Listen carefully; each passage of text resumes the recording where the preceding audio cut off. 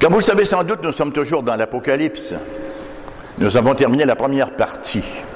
Nous avons vu les 7 lettres aux 7 églises d'Asie mineure. Hein? Et ce matin, ou cet après-midi plutôt, ça c'est prophétique, cet après-midi, nous entrons dans une nouvelle section. À partir du chapitre 4, nous lirons les versets 1 à 11.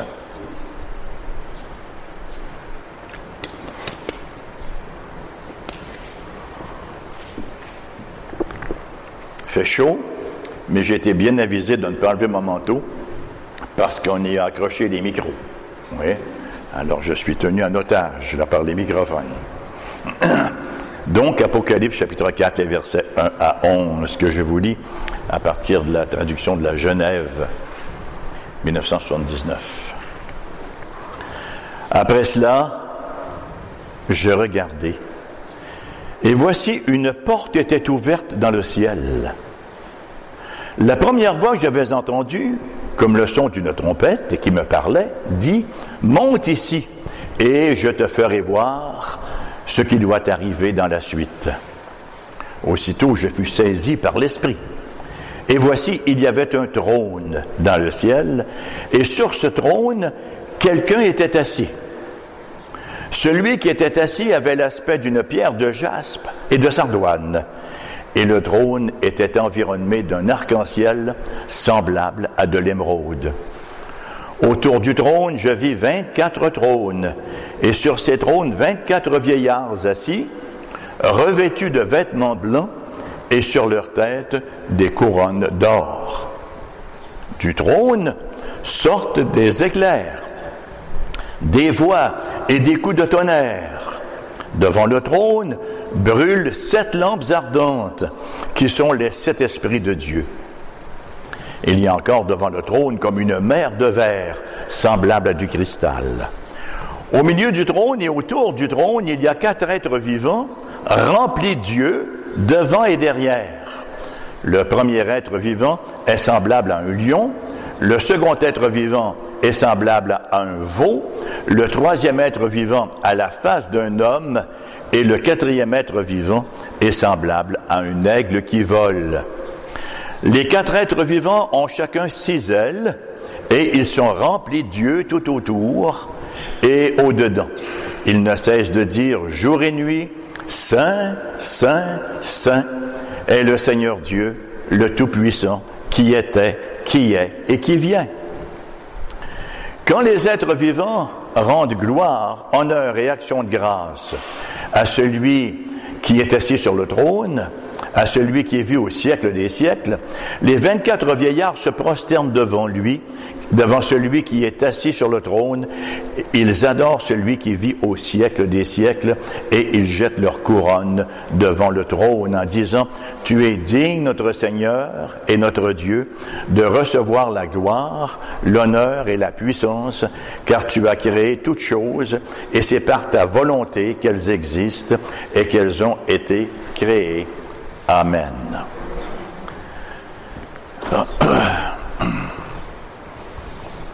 Merci beaucoup.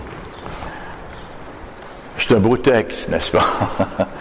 C'est un texte intéressant comme tous les textes de la littérature apocalyptique. Bien sûr, on a l'impression que c'est inaccessible a priori. Maintenant, comme je disais à quelqu'un avant le culte, c'est l'analogie de la foi qui nous guide. On interprète l'Apocalypse comme on interprète le reste de l'Écriture sainte, par ce qui a déjà été écrit. Et ce que nous retrouvons dans l'Apocalypse, on le retrouve ailleurs, partout, d'ailleurs, dans l'Ancien Testament. Il suffit de dire que les chapitres 4 et 5 de l'Apocalypse forment une seule scène, une scène littéralement dramatique, en 2 parties. Aujourd'hui, comme je le disais, on va se contenter de voir uniquement la première partie, c'est-à-dire le chapitre 4. Mais ces 2 chapitres-là nous assurent, et ils nous assurent avec une certitude absolue, que le scénario divin dans la course folle de ce monde n'a pas été perdu. C'est important de savoir qu'il y a un scénario. Il nous arrive d'avoir cette impression-là qu'il n'y a pas de scénario, ou que le scénario a été perdu, que le tout s'en va au gré des caprices du hasard, hein? Et que nous ne sommes pas nécessairement dans le clan des gagnants. Nous venons de terminer l'examen des 7 lettres aux 7 églises d'Asie mineure. On sait que ces 7 églises-là représentent toutes les églises de toutes les époques. Et vers la fin de chacune de ces lettres-là, nous avons un appel du Christ dans ces lettres-là. Un appel à conquérir. Un appel à triompher. Il n'y en a aucune qui nous invite à abdiquer. C'est toujours très positif. On est appelé à conquérir et à vaincre. Et quand on reçoit ces instructions-là, quand on reçoit ces exhortations-là, on passe en revue nos fardeaux, parce qu'on en a tous. On passe en revue nos blessures, parce qu'on en a tous. On passe en revue nos plaies, parce qu'on en a tous. Et quand on fait ça, bien sûr, on voit encore le péché de par trop présent dans nos cœurs, encore de par trop rebelle, tellement souvent de fois. On voit aussi l'opposition du monde à l'Évangile, et c'est une opposition qui va croissante, et qui s'approche de plus en plus de nous de manière physique même. Et l'Évangile que nous proclamons, et nous voyons une culture hostile et toujours en déclin, tout autour de nous, de sorte que le commandement de triompher ne semble vraiment pas branché à la réalité.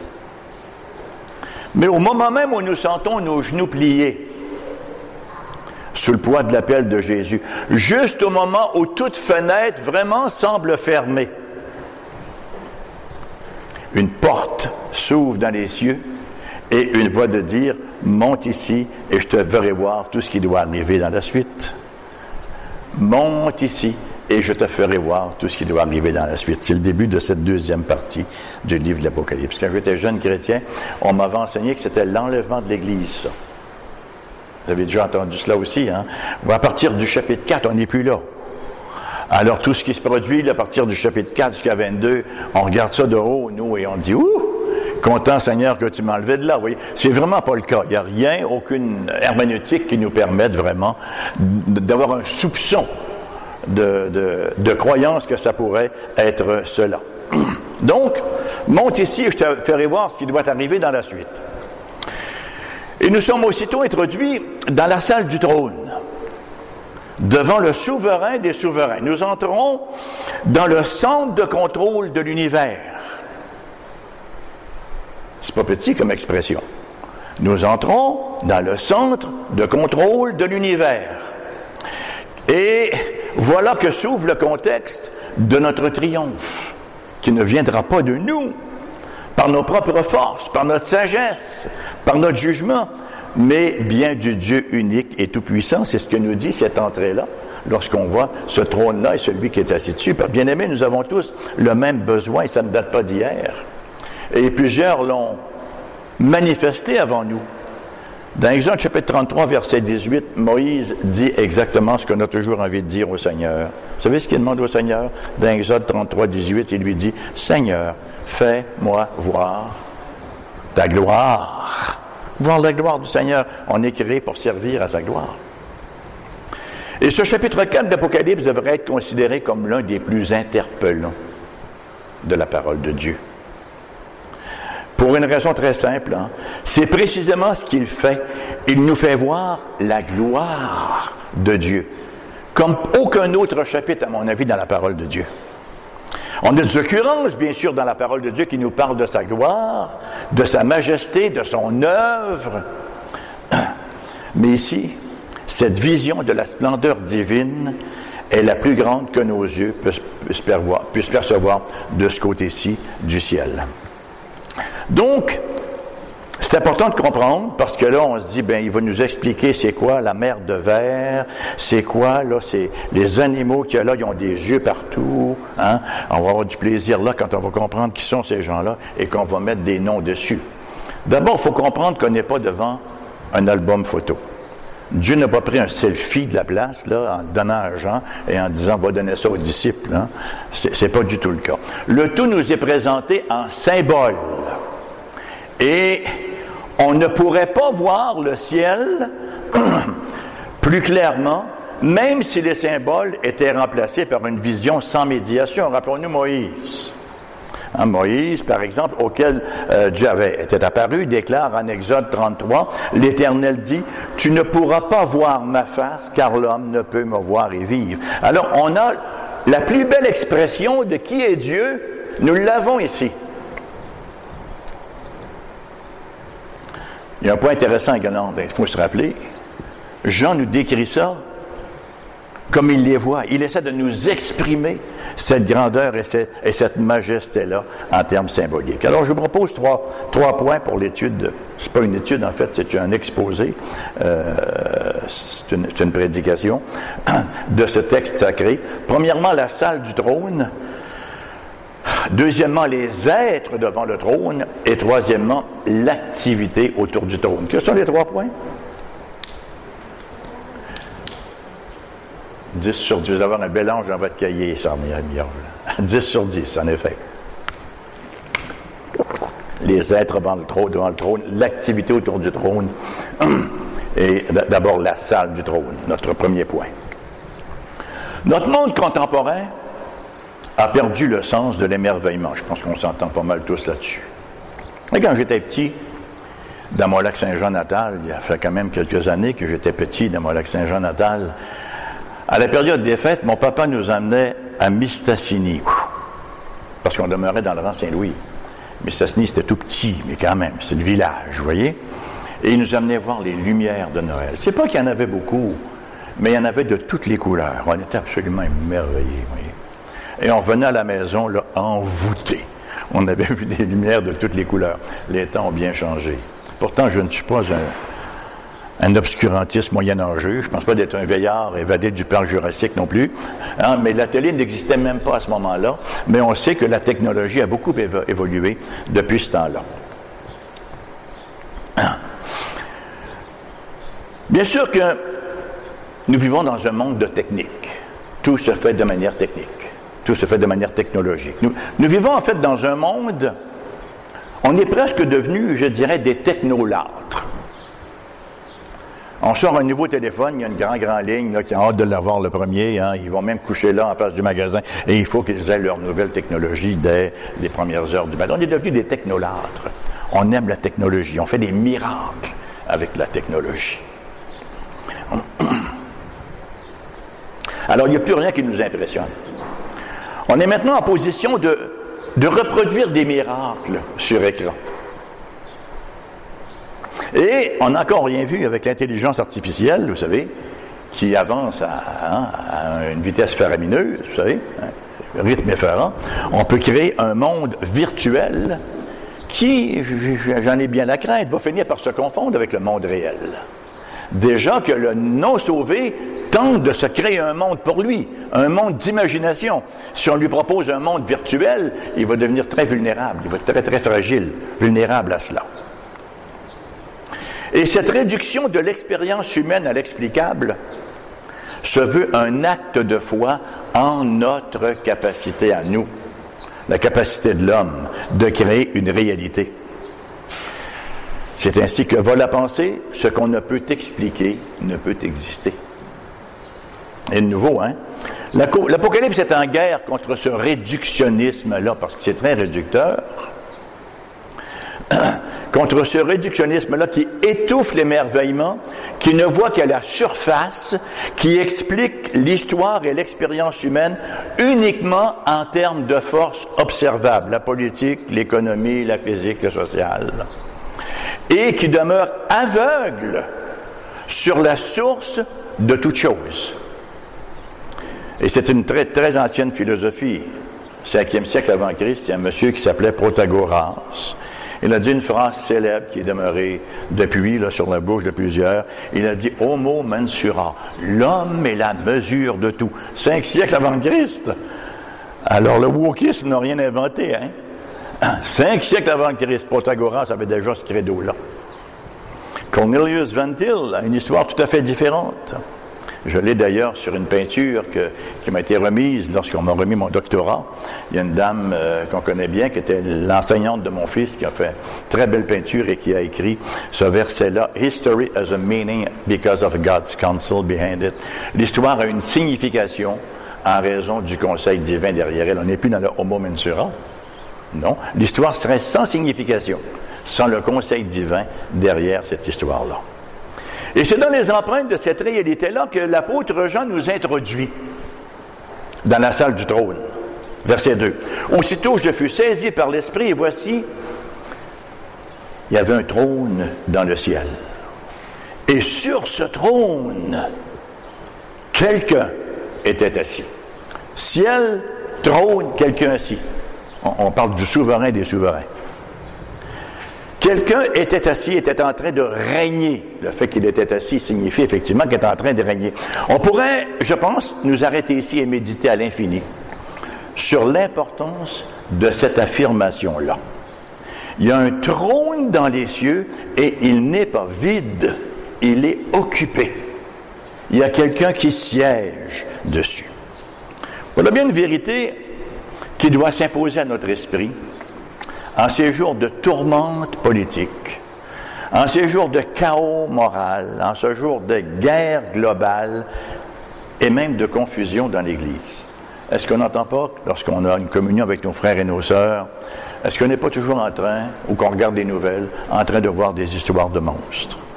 Les non-binaires, je ne sais pas trop quoi, là, hein, il y a toutes sortes d'expressions, et les parents ne savent plus où donner de la tête, parce que ça vient vous chercher le cœur, vous savez. C'est la chair de votre chair qui s'en va dans cette direction-là. Hein? C'est très douloureux d'avoir des enfants non sauvés, et encore davantage s'ils sont en phase dérapage.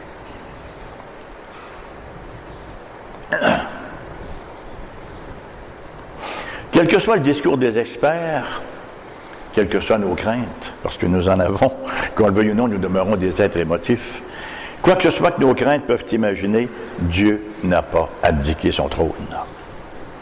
Et au verset 3, Jean nous fait une description de celui qui est assis sur le trône. Celui qui était assis avait l'aspect d'une pierre de jaspe et de sardoine. Le trône était environné d'un arc-en-ciel semblable à de l'émeraude.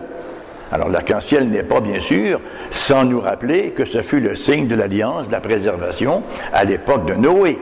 Et même si nous sommes dans un discours symbolique, il faut être prudent lorsqu'on entre dans ce texte-là, il faut demeurer prudent et ne pas lire davantage entre les lignes et voir des significations dans chaque pierre. Il faut comprendre ce que Jean est en train de faire ici. Jean est simplement en train de trouver une manière de mettre en mots ce qui frappe son regard, ce qui littéralement là l'envoûte, l'émerveille. La beauté, l'éclat, la majesté et la gloire qui se dégagent de celui qui est assis sur le trône. Et dans les chapitres suivants, on va voir des scènes de plus en plus effrayantes d'ailleurs. Le trône, dans les cieux, il est donc là, il est bien présent. Et premièrement, pour réconforter les croyants au milieu des pires épreuves. Est-ce que ce n'est pas le rôle de l'Apocalypse? Si vous aviez en une seule phrase à synthétiser l'Apocalypse, qu'est-ce que vous diriez?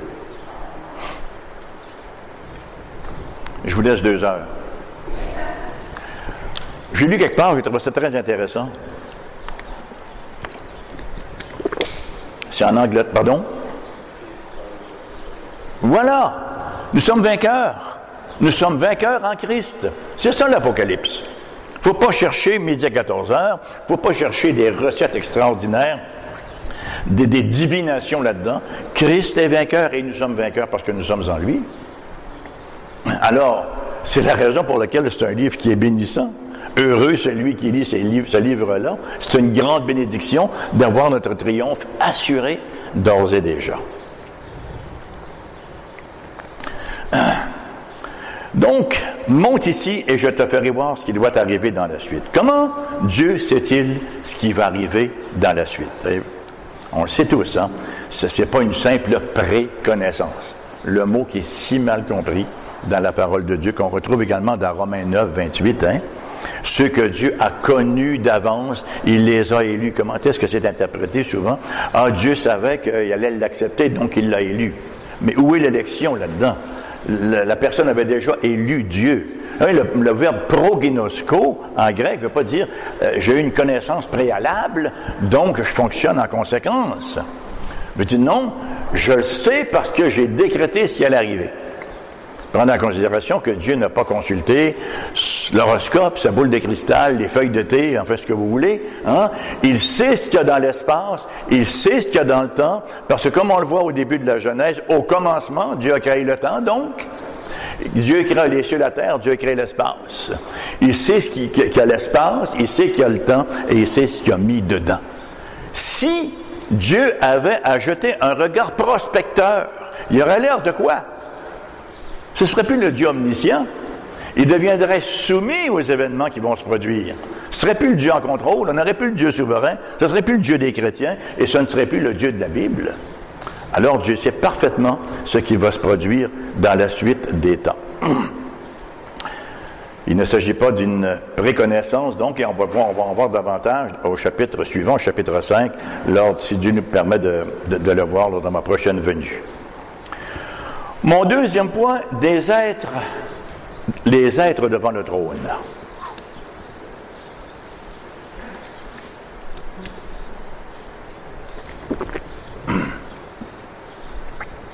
Au verset 4, nous lisons « Autour du trône, je vis 24 vieillards, et sur ces trônes, 24 vieillards assis, revêtus de vêtements blancs, et sur leur tête des couronnes d'or. » Il n'y a pas unanimité, vous savez, quant à leur représentation.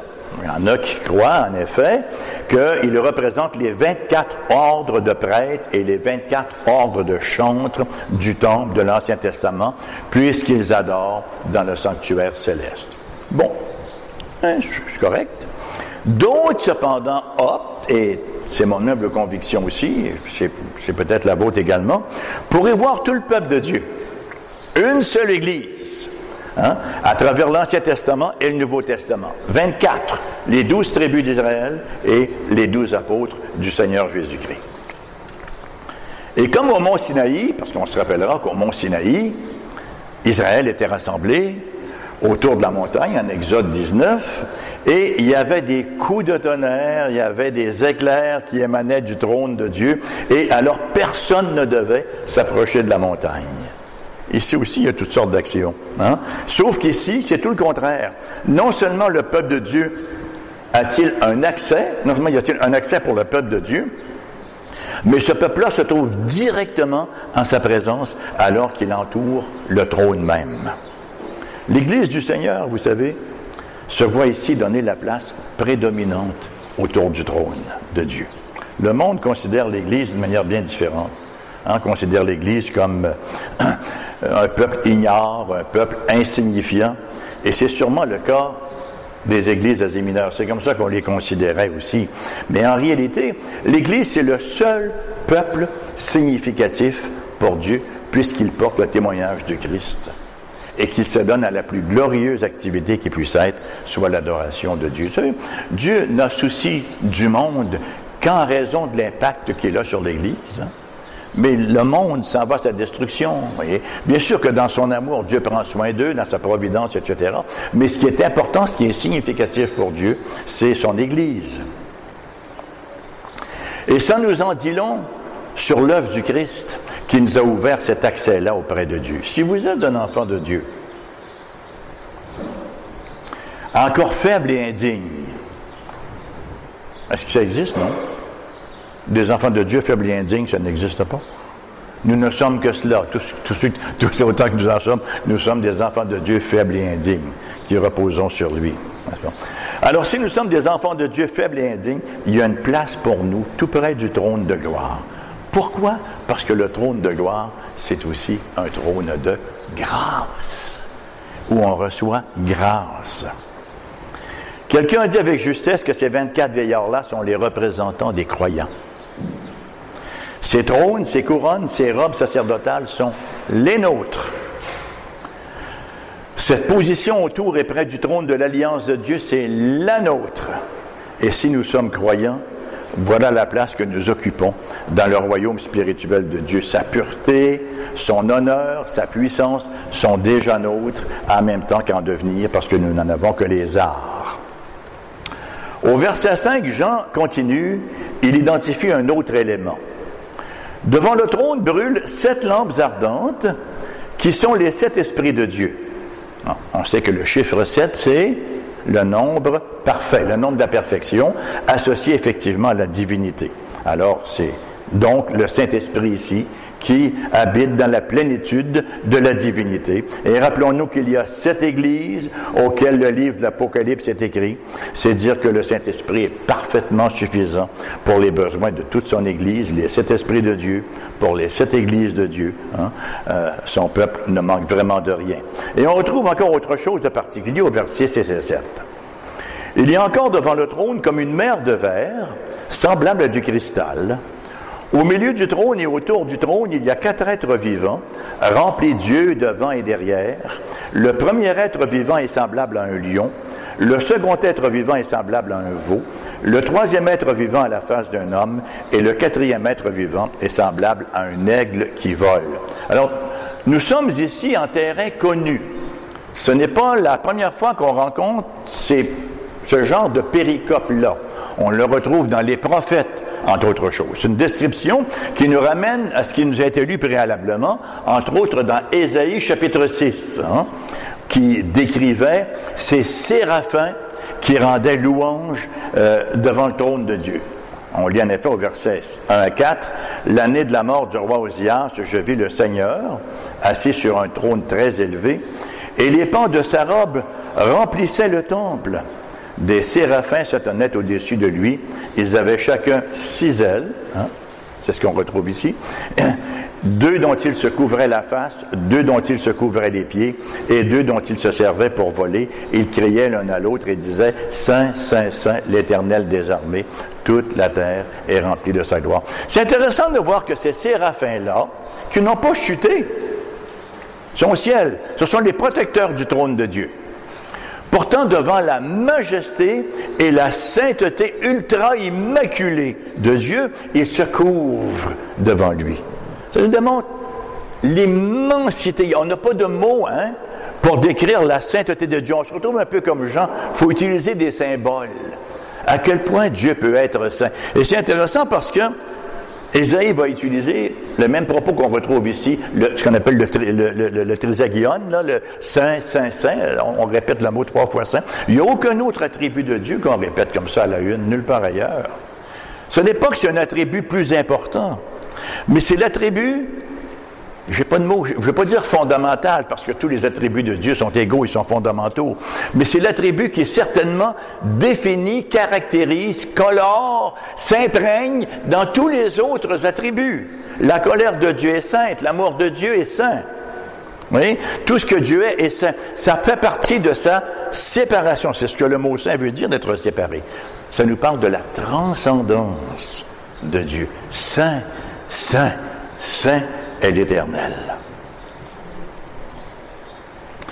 Par ailleurs, les faces des 4 créatures ne sont que le miroir de la vision d'Ézéchiel, au chapitre 1, où le prophète voit quelque chose de très similaire. Mais quel est le message de ces êtres étranges? Ézéchiel, chapitre 1, verset 2, jusqu'au verset 10.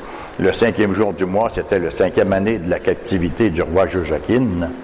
La parole de l'Éternel fut adressée à Ézéchiel, fils de Bouzi, le sacrificateur, dans le pays des Chaldéens, près du fleuve du Kébar.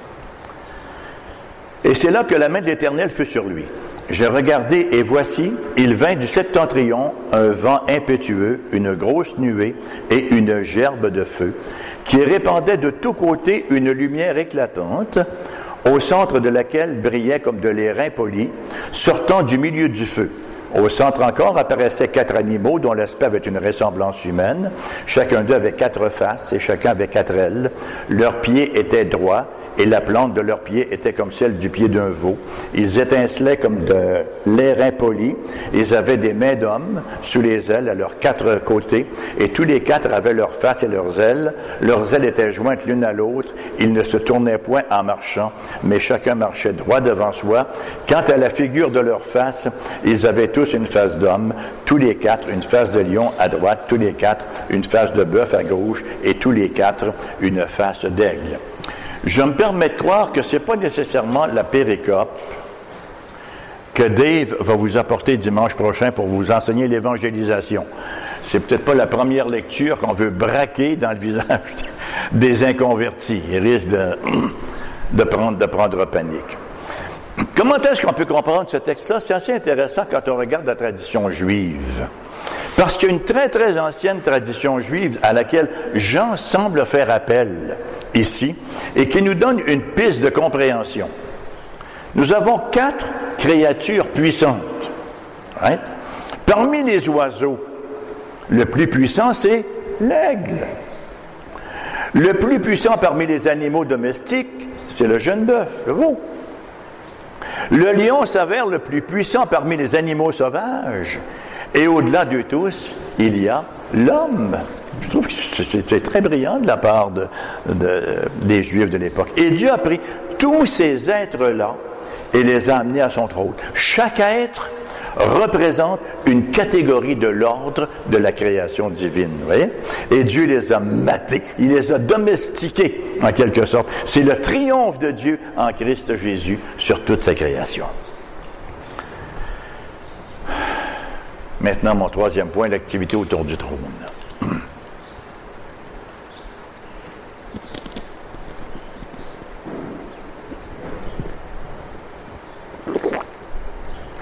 On a tenté de mettre tout ce monde-là à sa place, sur la scène, et là, on va regarder un peu ce qui s'y produit, parce que c'est un drame qui se produit. On regarde la scène, et autour du trône, qu'est-ce qu'on voit là? Bien en place, les 24 vieillards, qui représentent le peuple des rachetés de Dieu, son Église. Il y a aussi, bien sûr, les 4 créatures, qui symbolise l'ordre divin de la création. Et toute cette scène-là, c'est pas uniquement une tapisserie, là, quelque chose qu'on regarde et qui est mobile, fixe, non. C'est un monde, passez-moi l'expression, c'est un monde en action.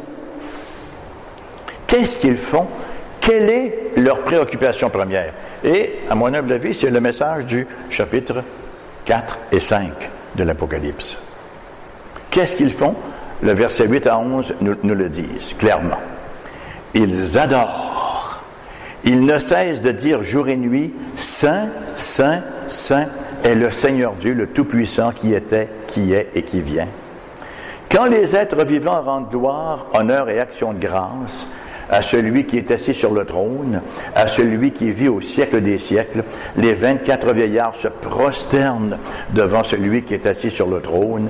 Ils adorent celui qui vit au siècle des siècles et ils jettent leur couronne devant lui en disant « Tu es digne, notre Seigneur, notre Dieu, de recevoir la gloire, l'honneur et la puissance, car tu as créé toutes choses et c'est par ta volonté qu'elles existent et qu'elles ont été créées. » Bien-aimés, quel est donc le but de la création représentée par ces créatures vivantes? Quelle est la tâche sempiternelle de l'Église représentée par les 24 vieillards? Simplement d'adorer. Adorer, exalter et donner gloire à Dieu. Être un adorateur, c'est ce qui nous définit. Dieu a fait de nous, en effet, des adorateurs. Est-ce que tu aimes Dieu? Bien sûr, je suis un adorateur. On discute un amen là-dessus. Est-ce que tu aimes ton prochain? Bien sûr, je suis un adorateur du Dieu saint et compatissant. Est-ce que tu aimes la parole? Bien sûr, c'est la parole du Dieu que j'adore. La parole du Dieu qui s'est révélée et qui l'a écrite pour moi. Ça va-tu bien? Je suis un adorateur. J'aime la parole qui a été révélée. Est-ce que tu aimes ton Église? Oups! Oui, je suis un adorateur de Dieu et puis c'est son corps. J'aime donc l'Église, OK? Drôle de question, bien sûr que j'aime l'Église. Est-ce que tu donnes à l'Église ton offrande? Bien sûr, parce que c'est le corps de Christ et je veux que le corps continue d'avancer, n'est-ce pas, et de répandre les louanges de Dieu. Alors c'est évident que toutes ces choses-là, en théorie, je parlais avec quelqu'un avant le culte, on est orthodoxe, ce n'est pas toujours orthopratique, mais on est dans l'orthodoxie, on dit amen à tout cela. Quand vient le temps de la mise en pratique, la mouvance est parfois différente. Première petite question du catéchisme de Westminster. Beau petit catéchisme, le petit catéchisme de Westminster. Quel est le but principal de la vie de l'homme? La réponse? Le but principal de la vie de l'homme est de glorifier Dieu et de trouver en lui son bonheur éternel. Amen. C'est précisément ce qui nous est enseigné ici. Hein? Le but principal de la vie de l'homme est de glorifier Dieu et de trouver en lui son bonheur éternel, bien sûr, avec les passages bibliques qui l'appuient. Quand on entend ces choses-là, qui ont l'air très, très mystérieuses a priori, mais qui sont si simples lorsqu'on les regarde de plus près, quel est le réflexe de nos cœurs devant une révélation comme celle-ci? Nous avons été faits des adorateurs. Et par définition, un adorateur, ça adore. Jean 4, 24 nous dit « Dieu est esprit ». Et il faut que ceux qui l'adorent en esprit et en vérité. Il y a un beau message pour nous, ici, bien-aimés. Ici, encore, nous sommes un peuple d'adorateurs maintenant. Comment s'exprime cette réalité-là dans ma vie? C'est pas sans cause que la parole de Dieu nous fait plusieurs mises en garde en marge de cette réalité-là. Nous sommes constamment exhortés à regarder au bon endroit. Psaume 34, verset 6. Quand on tourne vers lui les regards, on est rayonnant de joie et le visage ne se couvre pas de honte. Notre vie ne devrait jamais être une suite de mécontentement. Notre vie ne devrait jamais être un chapelet de plaintes. Notre vie ne devrait jamais être un hymne de critique. Nulle part est-il écrit « Plaignez-vous les uns des autres ». Nulle part lisons-nous « Cherchez les problèmes et parlez entre vous pour être certains de semer la semence de division ». Au contraire, adorer. C'est l'adoration qui nous définit. Est-ce que ça nous parle? Est-ce que ça nous interpelle? L'apôtre Paul de dire en Galates chapitre 5, versets 15 à 16, « Mais si vous vous mordez et vous dévorez les uns les autres, prenez garde que vous ne soyez détruits les uns par les autres. Je dis donc, marchez selon l'esprit, et vous n'accomplirez pas les désirs de la chair. » Il n'a pas écrit ça au dépanneur, comment ça s'appelle, Bécotte à côté. Hein? Il a écrit ça à l'Église. Bien sûr, attention aux mécontentements constants, aux plaintes incessantes qui sont contraires à la croissance. Jeremiah Burroughs a écrit un excellent bouquin. Bien sûr, c'est un puritain, ça date quand même d'un certain moment. Et avec un titre très approprié, « The Rare Jewel of Contentment », le joyau rare du contentement. C'est intéressant, c'est un chrétien. Même dans l'Église de son époque, il semblait que c'était en train de se raréfier. Hein, ça va dans le monde. On n'entend que des plaintes et des critiques, mais la mouvance va être différente dans l'Église. On parle souvent des fois des personnes âgées, on dit oui, ils se font bousculer un peu dans les RPA et ces choses-là.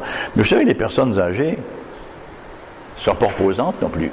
Ça se plaint constamment. La nourriture n'est jamais bonne, ils ont mal dormi, ils n'ont jamais un bon service. Hein, on parlait avec quelqu'un hier, il me disait que sa grand-mère, 94 ans, il va manger une fois par mois avec elle et quand il revient, il se couche, il est épuisé. Elle a chialé pendant 2 heures de temps. Tout est critique, il n'y a rien de correct là où elle demeure, mais elle y demeure quand même. Mais ça devient déprimant pour les gens à côté. Mais ça, c'est le monde!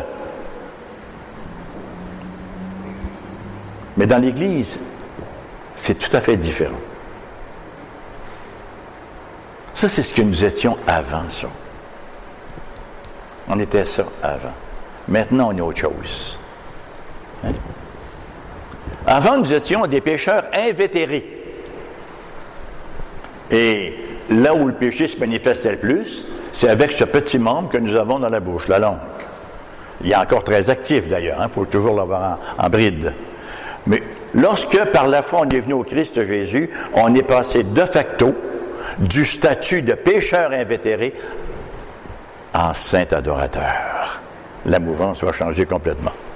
Bien sûr que ça n'arrive pas dans la perfection du jour au lendemain, mais c'est une mouvance dans laquelle on doit croître, on doit grandir et on doit s'interpeller, s'inter-encourager à cela, à avoir cette attitude d'adorateur. Nous sommes des adorateurs, non pas de la mauvaise herbe. Jacques, chapitre 3, versets 12 à 14, dit « Un figuier, mes frères, peut-il produire des olives ou une vigne des figues? De l'eau salée ne peut pas non plus produire de l'eau douce. Lequel d'entre vous est sage et intelligent, qu'il montre ses œuvres par une bonne conduite avec la douceur de la sagesse. Mais si vous avez dans vos cœurs un zèle amer et un esprit de dispute, ne vous glorifiez pas et ne mentez pas contre la vérité. » Ça débusque ici. On ne suit pas une religion à la carte. Nous sommes exhortés à assumer nos responsabilités. Nous sommes exhortés à vivre dans l'esprit de la grâce et dans la grâce de l'esprit. Lorsqu'on se rappelle la sainteté de Dieu, lorsqu'on voit toute la majesté de son trône et qu'on épie les chérubins, comme on vient de le voir, la question pressante est: comment peut-on entrer dans cette scène d'adoration? On a déjà vu il n'y a pas si longtemps, hors d'Égypte, j'ai appelé mon peuple. Ne sort pas d'Égypte qui veut. Sort d'Égypte celui qui reçoit l'appel. Sort d'Égypte et va dans la terre promise. Comment entre-t-on dans le tabernacle de Dieu? On sait qu'il y a plusieurs obstacles là aussi. On s'appellera ces images des chérubins tissés dans le voile qui séparaient le lieu saint du lieu très saint. Le peuple ne se ruait pas à partir du lieu saint dans le lieu très saint. Les prêtres ne se ruaient pas dans le lieu très saint. Et c'est clair, avec le voile, les chérubins en faisaient clairement mention. Ainsi en était-il également sur l'arche de l'Alliance. On se rappellera également en Genèse 3, 24, ces chérubins qui agitaient une épée flamboyante pour garder l'accès au chemin de l'arbre de la vie. Gloire à Dieu que dans l'Apocalypse, maintenant on a accès. Mais à l'époque, c'était gardé. On n'y avait pas accès. Comment donc peut-on entrer dans le tabernacle céleste pour adorer Dieu? Par la grâce de Dieu en Christ Jésus, qui nous a fait des adorateurs. C'est important d'être ce que nous sommes. Il a fait de nous des adorateurs. De pécheurs invétérés que nous étions, il a fait de nous des adorateurs. Et dans le texte que nous avons aujourd'hui, on trouve 3 éléments caractéristiques, parce qu'on fait de la prédication textuelle, la prédication expositoire. C'est dans le texte d'aujourd'hui, on trouve 3 caractéristiques de l'adoration. Premièrement, les 4 êtres vivants et les 24 vieillards s'humilient en la présence sainte, puissante et éternelle de Dieu. S'humilier, c'est pas se rabaisser, c'est pas se diminuer. On ne réussira jamais assez de toute manière, non? Non. S'humilier, c'est simplement reconnaître qui nous sommes, où nous sommes, quel est notre statut, notre posture devant Dieu. Quelle est notre posture devant les frères et les sœurs? Il nous a toujours recommandé de regarder les autres comme étant plus fins finaux que nous autres. On n'est pas le plus fin finaux de la place, non. De regarder les autres comme étant bien plus élevés que vous, c'est-à-dire honorez-les. C'est ne pas tomber dans des complexes d'infériorité, mais d'honorer nos frères et nos sœurs, quelle que soit leur carence, quelle que soit leur difficulté, quel que soit leur manquement, nous sommes tous en devenir.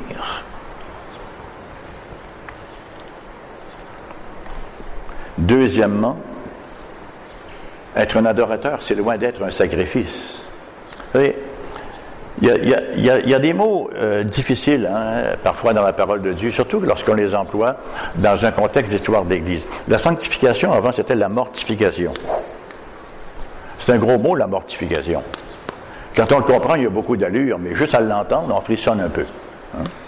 Alors, la sainteté, j'avais entendu une bonne prédication à un moment donné, Charlie Foster, il doit être décédé maintenant, un pasteur de l'Union des Églises baptistes de l'époque.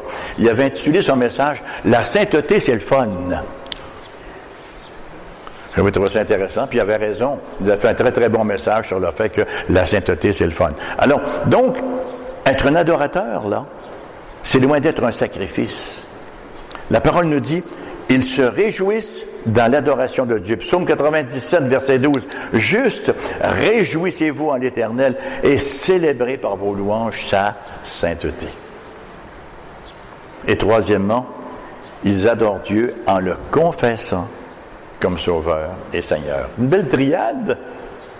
Ils ne s'en vont pas avec Jésus dans leur petit coin, là, puis c'est terminé, on ferme boutique, on attend que ça se termine. Non, ils le professent, ils le proclament. Alors voilà, ils confessent Jésus comme Sauveur et Seigneur. J'ai lu quelque part qu'en 1743, c'est avant le temps que mon papa nous emmenait à Mistassini voir les Lumières, lorsque le roi d'Angleterre, Charles II, a assisté à la présentation du Messie de Handel. Il s'est levé à la fin, la tête baissée, et il a confessé qu'il était le souverain de l'Angleterre, mais que Jésus-Christ était le roi des rois, le souverain des souverains. Et